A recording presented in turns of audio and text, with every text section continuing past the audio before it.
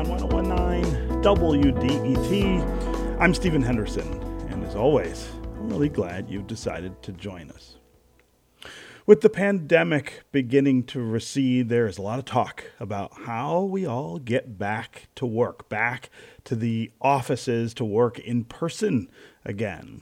But there are a lot of people who are not going to come back to the office. And a lot of them are parents who simply don't have access to affordable and reliable childcare to be able to go to work every day.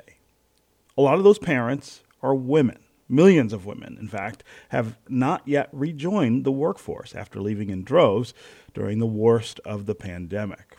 One of the factors that experts point to is, of course, that lack of childcare. So what's happening to address this problem? And what does the landscape look like here in Michigan? That is where we begin the conversation today. Crain's Detroit Business devoted its community forum this week to issues of child care in Michigan, and with us are two people who contributed to that project. Mallory McMorrow is a Democrat who represents Michigan's 13th State Senate District. She wrote a piece in Crain's Detroit Business with her husband, Ray Wirt, titled, "Raising Kids or Having a Career Doesn't Have to Be a Binary Choice for Women. Here's How to Change That." Mallory McMorrow, welcome back to Detroit Today. Hey, Stephen. Thanks for having me. Yes, always great to have you here. Also with us is Chad Livengood. He is the senior editor of Crain's Detroit Business. He has a number of pieces in the Crain's Community Forum this week about childcare here in Michigan. Chad, of course, welcome back to Detroit Today. Thanks for having me, Stephen. So, Mallory, we're going to get to the policy side of things in a minute, but I also just want to start with the fact that you are a new mom, and Ray, your husband, is a new dad, and you guys write about your own experiences trying to find childcare and figure out how to make it all work with two working parents and a newborn at home. Let's start with what that experience has been like. It's been exciting and thrilling. She is absolutely hilarious. Our daughter turned 5 months old yesterday, but also just exhausting. You know, we knew it was going to be a challenge even pre-pandemic, but trying to find childcare in the midst of a pandemic, even with the resources that we have, you know, we are very cognizant of the fact that we have flexibility and resources that most people don't. And it was still just an incredibly stressful challenge. And it got down to the day before I was set to come back to Lansing, we didn't have childcare figured out yet. Wow. So you say that it's often a binary choice then for parents between having children and having a career. What does that choice look like for you guys? It is something that weighs on me all the time. And I've told a story about when I was campaigning. There was a woman that I talked to who was probably around my mom's age who, you know, I knock on her door and she started asking me why I was running and very quickly got into asking me, do you have any kids? And how many kids do you plan on having? And when do you plan on having them? And she said to me very matter-of-factly that she couldn't vote for me because this is not a job for a mom, and that she wanted her state senator to be somebody who was doing the job full time, implying that only a man could do that. And that is the reality for a lot of women. I know a lot of women, even friends who are executives or, you know, very type A, career-oriented people who have kind of said women can have it all, just not all at once. And that is the reality, that you make the choice between kids and career. And that's true for most women these days. Wow.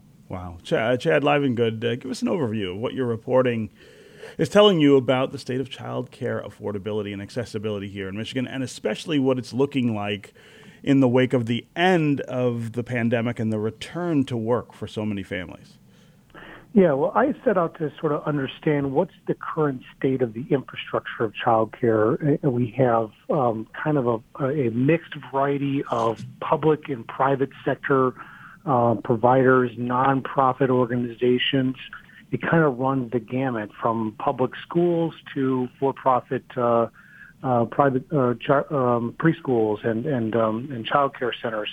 And then we also, we have a huge system of au pairs and people who are nannies, and then there's an unlicensed system too that we don't really have any real grasp of. out there where there's just, the lady down the street takes care of one child or maybe two. And so it is really kind of across the board. And just to give you a kind of a sense of where things are, between May of 2019 and the beginning of this month, there are 671 fewer licensed child care providers in Michigan now. The overall net capacity of child care providers is down 816 seats, which is kind of a deceiving number because in Oakland County, they count 2,500 more seats. And in Wayne County, we have almost 2,800 fewer seats and 44 fewer child providers than from 2 years ago. So I went and talked to some of the private sector child providers to understand just what besides the labor issue, which is a huge issue. You have people who get paid $11, $12, $13 an hour starting wages. You can obviously make more money, flipping Whoppers at Burger King these days than those wages. And besides that, what else is sort of nipping away at your business model to make this all work? And a common issue that a lot of providers run into is, one, the child care subsidy that the state gives for low-income families. They've argued for years that this is just not enough. Now, Governor Whitmer's new proposal would boost that subsidy, the payment to the providers by 20%. And then the other issue comes around with the state's publicly funded preschool program called Great Start Readiness, which is a program for 4-year-olds, families of 4 earning up to $64,000 can get their children into this preschool. And there's been a very, very methodical rapid expansion in recent years. Back in the Snyder years in 2014, 2015, we added 21,000 4-year-olds that I believe Bridge Magazine labeled them the red shirt 4-year-olds because they were eligible, but they couldn't get to preschool. And so the state funded transportation for 4-year-olds to get bused to a lot of these preschool programs. What's happened with some of these private providers is that the funding is split up. Basically, 70% goes to public schools and 30% can go to a private provider. And the private providers say that this is basically crimping their share of the market and also their customer base, essentially. So, and then they find the program to be very bureaucratic and a lot of requirements that is not as flexible as some of these companies operate at. And so they say this is really deteriorating some of the infrastructure for the entire gamut because it's a lot less costly to care for, educate a 4-year-old than it is to care for babies and toddlers. You just require more adult hands. And so there's sort of this complex, wide range of issues here, Stephen. But this is one that I kind of zeroed in on this week in Cranes. So, Mallory, you're a parent who's struggling with this, but you're also a state legislator, and you just heard Chad describing what some of the landscape looks like and what some of the policy landscape looks like. Tell me how you, as a lawmaker, are looking at this issue and seeing the challenges that you guys face trying to manage this, but also what opportunities might exist to make it better for parents. Yeah, I read Chad's piece and I've been thinking about it a lot over the past few days. And if I had the ability to travel back in time to a time in our country before we guaranteed public education, because I think there's a parallel here, right? That we now guarantee every child in the United States access to public education, and that is just assumed. But we still have private schools for those who wish to send their child to private school, and how that works out. It's a challenge for us in the legislature to figure out what these holes are, how we fill in these holes, and make sure that, number one, that there is a childcare option for everybody. Because even thinking about the challenges of maybe some of the private providers being squeezed right now, when I talk to neighbors, there just aren't enough options. There was, kind of panic in a community Facebook page last week when a child care provider announced abruptly that they were closing, and just how many parents were scrambling to find another option and find another option very quickly. So I think that's the challenge, where we want to guarantee childcare for every child, guarantee the ability for parents to not have to choose between work and staying home with their child. But I also don't think we want to avoid the unintended consequences of many of these smaller providers who have been filling this need for so long, not driving them out of business either.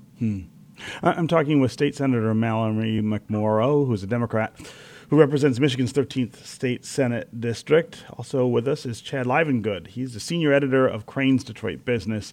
They both have written in this week's Crain's Community Forum about childcare here in Michigan, the challenges that we have making sure that families who need to go to work, two-parent homes, one-parent homes, who need to go to work can find good places for their children to stay during the day while they're in the office. It is an increasing challenge in the wake of the pandemic. We're seeing lots and lots of women in particular opt out of the return to the workplace because of the child care issue. We're talking about what could be done. What are the opportunities here in Michigan from a policy perspective in particular to make things better?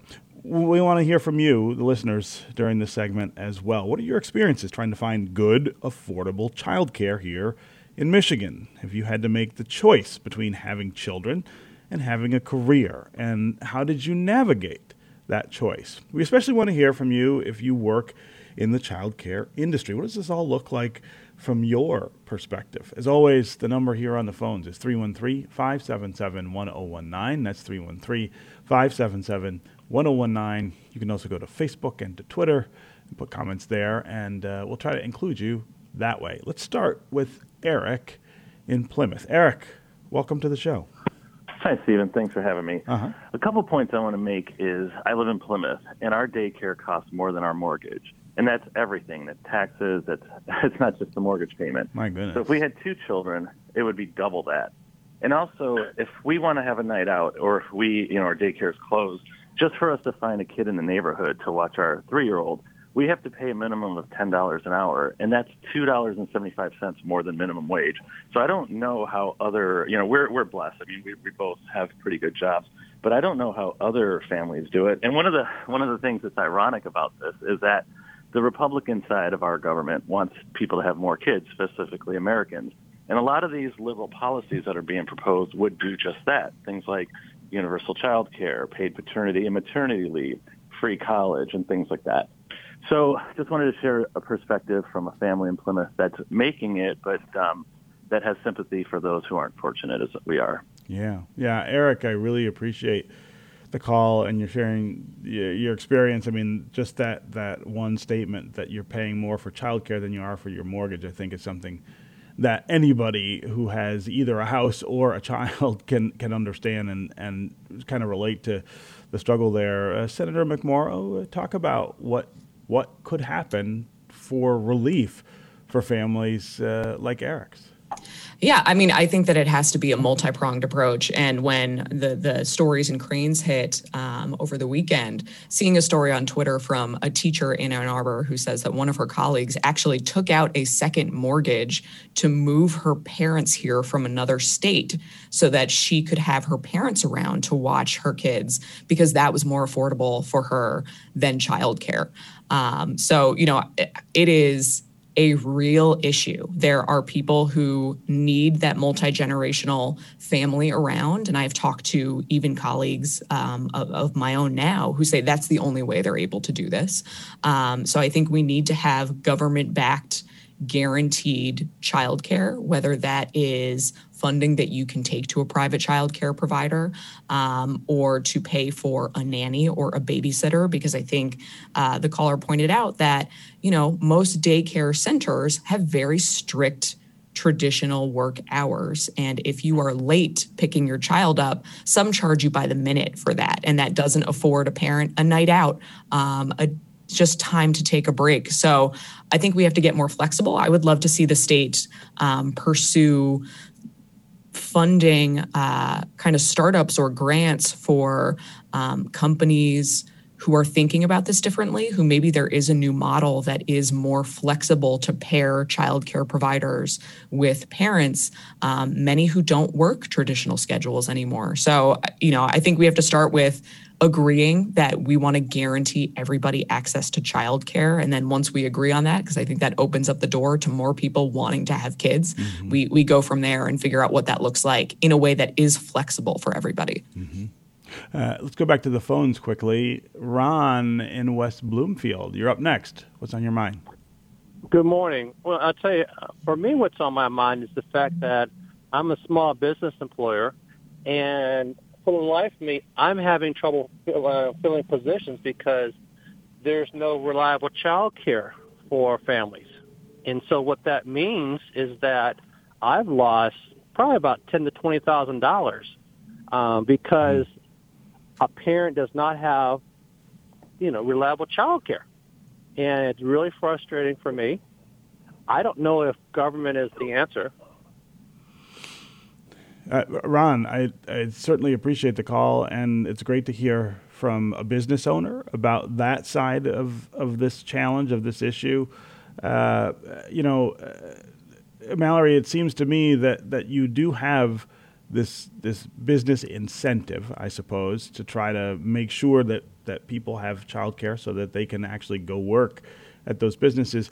Is there an opportunity, though, to I guess, marry that need with the policy imperative in a way that maybe, helps employers who provide childcare, maybe helps employers who create childcare pools or things like that, where they're working together to make sure that their employees don't have to worry about their children during the day? I mean, is that an opportunity that we ought to be focused on?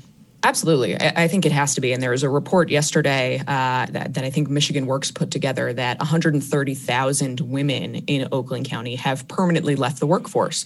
So thinking about small business owners who are trying to attract talent, that is a significant number of workers who have just left Oakland County permanently in the workforce and don't plan on coming back because they don't see a way to make it work. On the other end, small business owners that I talk to say, I would love to provide paid leave. I would love to provide childcare, but I can't make it work. I'm just barely getting by as it is. So I think when we think about, is there a government-backed program that can help support these small businesses who offer these programs, I think that is a great way to marry all of these things and enable every business, regardless of your size, to be able to offer childcare and paid leave as an incentive to attract the best workers possible. Okay, we're going to take a quick break, and when we come back, we're going to continue this conversation. I want to thank Senator Mallory McMorrow for joining us. I know, Senator, you have another engagement you've got to run off to, but we really appreciate the time you gave us today. Thanks, everybody. Have a great one. Okay, when we come back, we're going to continue with Chad Livengood, and we will continue with more of your calls and social media comments. You want to join the program, 313-577-1019 is the number on the phones. We'll be right back with more Detroit Today.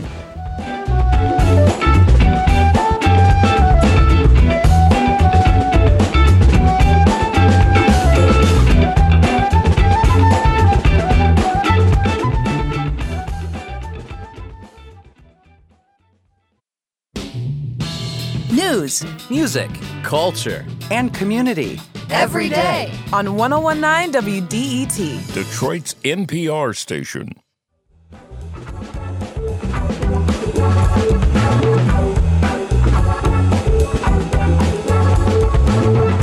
This is Detroit Today on 1019 WDET. I'm Stephen Henderson, and as always, thanks for tuning in. My guest right now is Chad Livengood. He is a senior editor at Crain's Detroit Business.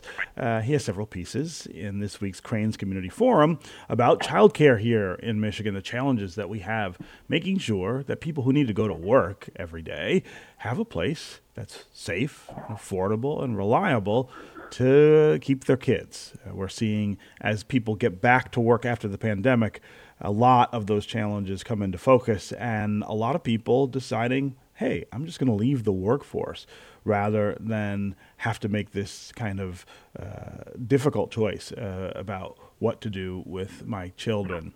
As always, we want to hear from you about what your experiences are in this issue. Are you somebody who is trying to get back to work and can't find reliable childcare? Are you somebody who is an employer who's trying to get your employees back to work and finding that difficult because they can't find a place to keep their children? As always, the number here on the phones is 313-577-1019. That's 313-577-1019. You can also go to Facebook and Twitter and put comments there, and we'll work you into the conversation.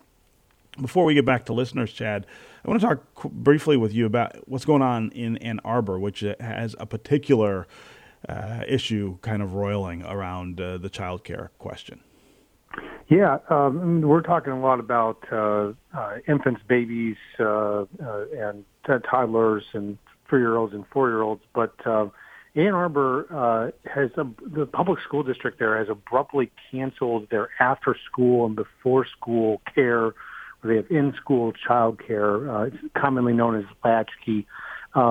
Most schools have this, although Detroit Public Schools doesn't on any kind of wide-scale use. But in Ann Arbor, it's really kind of seen as essential for two-family, high-income family, two working parents in a family, or if you're a single parent, it's seen as really, really essential. And so the school district canceled it because they said initially that that because of COVID restrictions that they wouldn't be able to hold these sort of large group after school kids in a gym basically or cafeteria settings. And then the other issue is labor. And we talked about earlier. I mean that median wage right now in Michigan for a child care worker is $11.61 an hour. And so simply what the Ann Arbor found was that they couldn't recruit people to come back for these part-time jobs at the traditionally lower wages that they are, and so they just decided they're going to cancel this program altogether, and it has really caused a lot of controversy in Ann Arbor. You got a lot of parents that are scrambling for options, and I featured a couple of different families kind of to understand just to sort of show. Maybe show employers as much as anything just how vital these things are. If you need to basically be at work by 9 a.m. and your kid starts school at 9 a.m., well, you need to drop your kid off at 8:30. And basically, what the Latchkey program provides 15 to 20 minutes of coverage. And a lot of these Latchkey programs, my daughter's in school in St. Clair Shores. It's like $3.75 an hour or something along that lines. It's really dirt cheap, but it is like essential 15, 20 minutes to make everything work. And for a lot of parents, that this is how the trains move on time every day.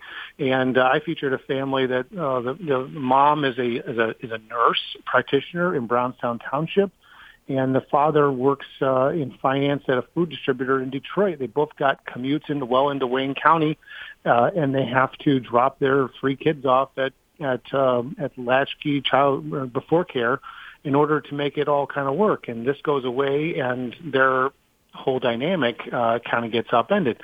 I had another family. A mother has a son with epilepsy. Can't leave the boy alone, so can't just have him get on the bus by himself. And so, really dependent on that 30 minutes of coverage in order to make it to her job on time. And so on and so on. There's just a lot of examples where people are trying to figure out how to do this. They're also coming out of the pandemic where employers have been pretty flexible. A lot of employers, unless you have a job that was in person, you're an essential worker, you're a nurse or something.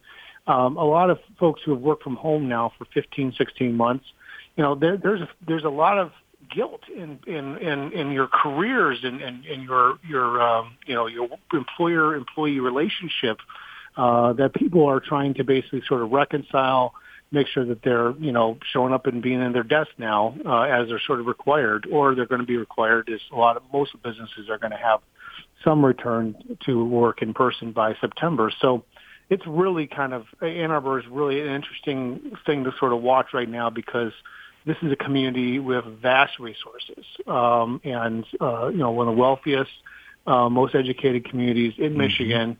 And if they can't make this work, you kind of have to wonder how it could work in any community without the resources of Ann Arbor. Yeah. 313-577-1019 is the number here on the phones, as always. I want to read some social media comments that we've gotten. Let's start here with Emily on Twitter, who says it's been a real struggle to find quality, reliable, and affordable childcare. After 2 full months of looking in the Oakland County area, we've determined we can pick 2 of those, but certainly can't have all 3. Steph on Twitter says it's been a real struggle to find quality. I'm sorry, that's the same comment. Big Neo on Twitter says, I work from 8 to 12 hours a day at my day job and then perform rideshare to pay for the $400 per week childcare from my 2 little girls. Childcare is the highest monthly bill I have. Universal childcare would be a godsend. Let's go to Miriam in Livonia. Miriam, welcome to the show. Hi, Stephen. This is an honor to be on your program. Oh, thank you. Speaking from experience, I'm a sister of a developmentally disabled adult who for the past 30 years has been able to live in apartments or a home of his own thanks to the dedicated, hardworking, loving staff who are receiving abysmally low wages. And many of the staff have children, most of them have children, and they can barely make ends meet, let alone find great child care for their own children on the low wages that they're allotted, even by the best of the agencies. And then, in this situation, many of them have to work double shifts, so we're constantly losing wonderful workers in the field of care of developmentally disabled people. And so I wanted to speak to the need for a total human infrastructure program, that this need for elder care, care for children, and developmentally disabled people is all linked. Yeah. Miriam, that's a really great point, that this isn't an issue that stands in isolation. Chad Livengood, talk about the ways that there are tentacles that stretch from this issue to other things that we're talking about right now. Yeah, I mean, this is wrapped up in all sorts of problems we've seen in our society right now coming out of the pandemic, and just how dependent we are on these systems of care, and how our economy kind of really depends on this in order for people to work, and we have major labor shortages in multiple sectors. Again, we haven't even really scratched the surface here on this wage issue. The government can expand preschool programs and child care programs and all that, but if they can't get people to do the work, all of this is for naught. And I think that's like I said, that's showing up in Ann Arbor right now.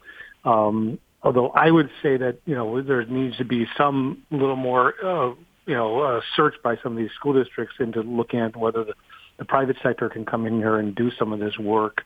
That clearly schools are overwhelmed with just trying to run schools.